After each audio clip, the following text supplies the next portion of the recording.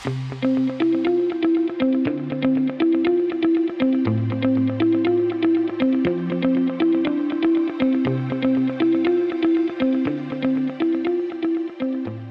is going on, everybody? Welcome into another edition of the Daily Energy Newsbeat stand-up here on this gorgeous Thursday, June 8th, 2023. As always, I'm your humble correspondent, Michael Tanner, coming to you from an undisclosed location here in Dallas, Texas. Stu is out on assignment today, wrapping up Saudi and the PGA Tour merger. He's been around the world the past couple weeks, up in Russia and now Saudi. I only kid. He is out on assignment today, so I'm going to rock a quick solo show. But we do have a packed menu. I teased the LIV Golf PGA Tour because I want to talk about that a little bit today. It's going to divert a little bit from the normal oil and gas talk, but I think Stu ironically ran an article on Energy Newsbeat and sort of tied in what I think is some more geopolitical games that are going on. So I want to cover that a little bit. We also did see President Biden go ahead and sign that Fiscal Responsibility Act, which does have some pretty interesting revisions to the NEPA process, which if you're in mining and metals, you're very familiar with that. National Environmental Policy Act, which basically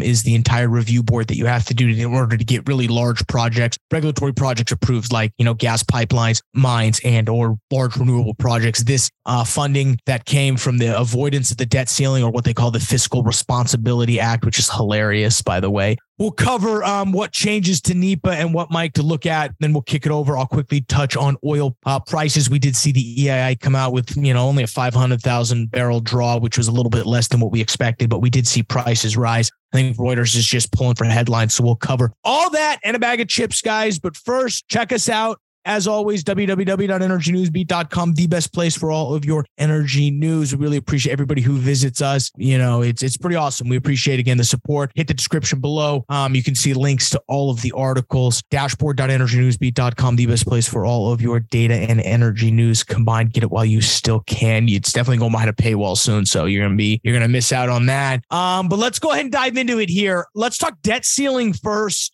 mainly because I think that's the your top line energy headline of the day. President Biden goes ahead and signs that Fiscal Responsibility Act, aka the FRA, which go ahead and suspends the debt ceiling into 2024 and goes ahead and voids a U.S. default due yesterday. A lot of different reforms, mainly to the National Environmental Policy Act, known as NEPA, really was burdensome in terms of regulating new processes. For those of you who aren't familiar, NEPA is the governing document that basically controls how large and new energy projects get developed, and not oil and gas wells per se. Those are regulated under another set of rules and more at the state level. This is a nationwide process. This is a nationwide review in which, large energy projects, say mines, infrastructure projects, pipelines, you name it, they all go through very intense process. And, I remember sitting in a class, learning about project finance for mining. And you spend 4 or 5 years in the NEPA process, is what it's called, under these guidelines, trying to, but before you even are able to go even attempt to raise money. It's a pretty crazy game. I don't envy anybody in the mining space. It's literally like you work 40 years in the business, you go through 2 mines. That's insane. Just how long in the life cycle that these things go, which is a good thing, but you need some fresh projects to work on. I get off topic a little bit, but what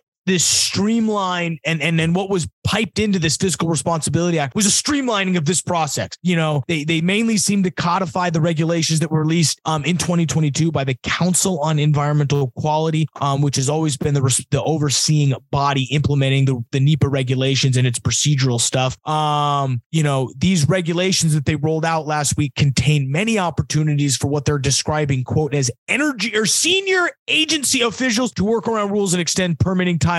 These provisions that are in the FRA will make it harder for these legislators to come back in and undo or lengthen the time or page limits for finishing these environmental rules. It's just crazy. These documents you're talking are like 60 pages long. I remember reading one of these. It was the Stibite mine up in Idaho, and you can go to it right now. I think it's perpetual. I'm doing this right now. Mining or perpetual minerals. I don't think it's perpetual production. Nah, it's not it. Something else. It's what am I trying to say? It's perpetua mining. That's what it is. okay, and Perpetua Resources, okay? You can look them up. It's aka the Stibite Gold Project, which is basically the only thing. And they're basically refurbishing a mine in Idaho, and they're currently in this NEPA project right now. So I'll put the description here, but if you go to their website and you hit materials and you hit fact sheets and reports, you go to this page and you'll notice, let's go look. Let's go see here. NEPA, reports, white paper, dark skies, economic impact. Yes, this was intense. I mean, one of their economic impact reports, I remember having to read this. So this is the first step of the NEPA process. I mean, we're talking 600 pages. Kill me. Absolutely kill me with these intense things. So again, these are burdensome projects. You want to get a large scale energy project developed, whether it's a mine, whether it's a wind farm, get ready for thousands of pages of legislation, tens of millions of dollars to comply with the regulations. I mean, this goes back to my whole argument. Why large entities, why ExxonMobil and Chevron, if you got them in a room secretly, they love regulations, and their lawyers and their business dev team love regulations. Why? Because regulations raise the cost of entry for new incumbents. It makes it harder. If you make it harder to permit a well or require more information and need all of this other stuff, Chevron has the ability to eat that. Exxon can do that. Smaller operators can't. You squeeze them out because now all of a sudden the cost to operate a well goes up. And so the streamlining regulations make it easy for incumbents to be washed out by new incumbents, because that's what we want. The life cycle of, the reason why prices over time in industries go down is because you have competition. If you don't have competition, that's when we see prices rise. Commodities, again, are a little bit different. But if you just think about it from I like to go back to first principles for a second. Economics, you allow more, pure competition. Well, in pure competition, the price is always at the lowest level. Why? Because the barriers to entry are zero most of the time. Now that's not feasible.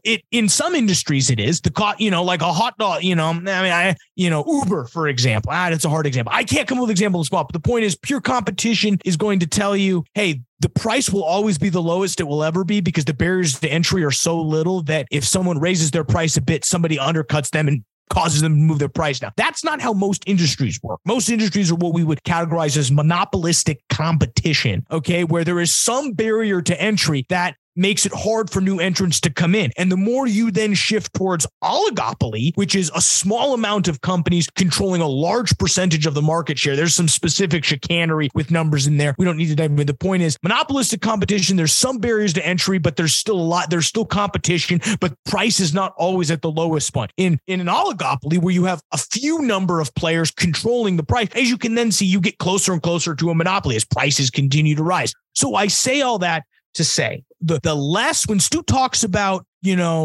regulations and why regulations hurt and why taxation through regulation and why legislation through regulation is real. He says that because it's much harder to legislate away a problem when you could just regulate it and cause it to where now you only have to deal with 4 companies. If you make it so hard to drill an oil and gas well, you only have to regulate 4 companies. That's what they do with the banking sector. I mean, we've seen that with this whole, that's what they want to do now with these banking laws. We don't want to change our regulations so that we do a better job of doing our job. We want to now just lower the number of people there are to regulate. I mean, they want to make the law, they want to change the laws in such a way that they're so complex that there's only 4 banks that can hold them. Instead of, no, the what you have on the books is fine. You're just not going to do your job in oversight. It's like the SEC. It's like they're just now coming out and charging Coinbase and Binance. It's like, well, didn't you know this like 2 years ago? So not that I have nothing to do with the crypto space, but I do think it's interesting they're choosing to come out now versus like they told everybody this in their S1. So a little bit there. But again, my point is the more regulations, the harder it is for new entrants. And the more these energy projects have lower regulations, the more you're going to see the cost of these projects go down and the more you're going to see new entrants come in the field. This is probably great for the nuclear business. My hope is that these rules extend to nuclear. We'll have Stu check in next week on that. But all in all, these large energy projects, I'm good for less regulation. I will check mark that, but we need to be very careful on it. Okay. Let's talk a little bit of LIV Golf and PGA Tour.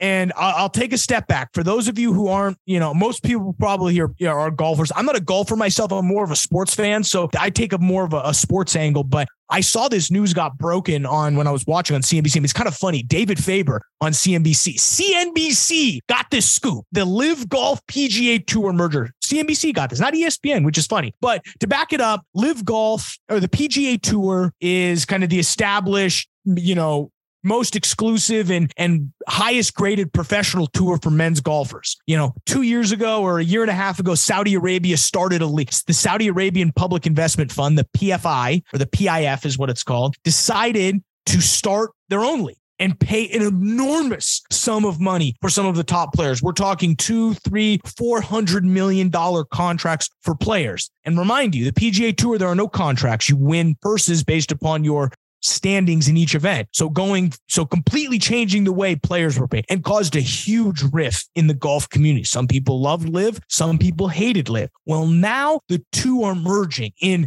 complete Michael Scott paper company fashion. LIV Golf is now going to merge with the PGA Tour. The public investment son of Saudi Arabia is going to become basically the premier corporate sponsor and dump billions of dollars into the PGA. And it shocked both the business and the sports world. And it was a really interesting moment where two things collide. And of course, what we do at Energy Newsbeat is we figure out how to combine. We have to figure out how that comes in with energy. So I'm going to read you the publisher's note that Stu wrote, and then we'll kind of dive into the fallout. While watching all of the fallout from this wild merger with LIV and the PGA, it occurred to me that we have to wonder how this came about. In stark contrast to the United States energy policies, Saudi Arabia has implemented a Saudi-first energy policy for years. While I do not agree with everything going on with the Saudi leaders, I've always applauded their energy policies. They are spending billions on the energy transition and social programs for the Saudi citizens. So don't blame the PGA leadership. Look to the United States to have the icing on the merger with our weaponizing the dollar, printing money, and destroying the United States energy independence. Stu says all that while brokering the deal between Saudi Arabia and the United States. He's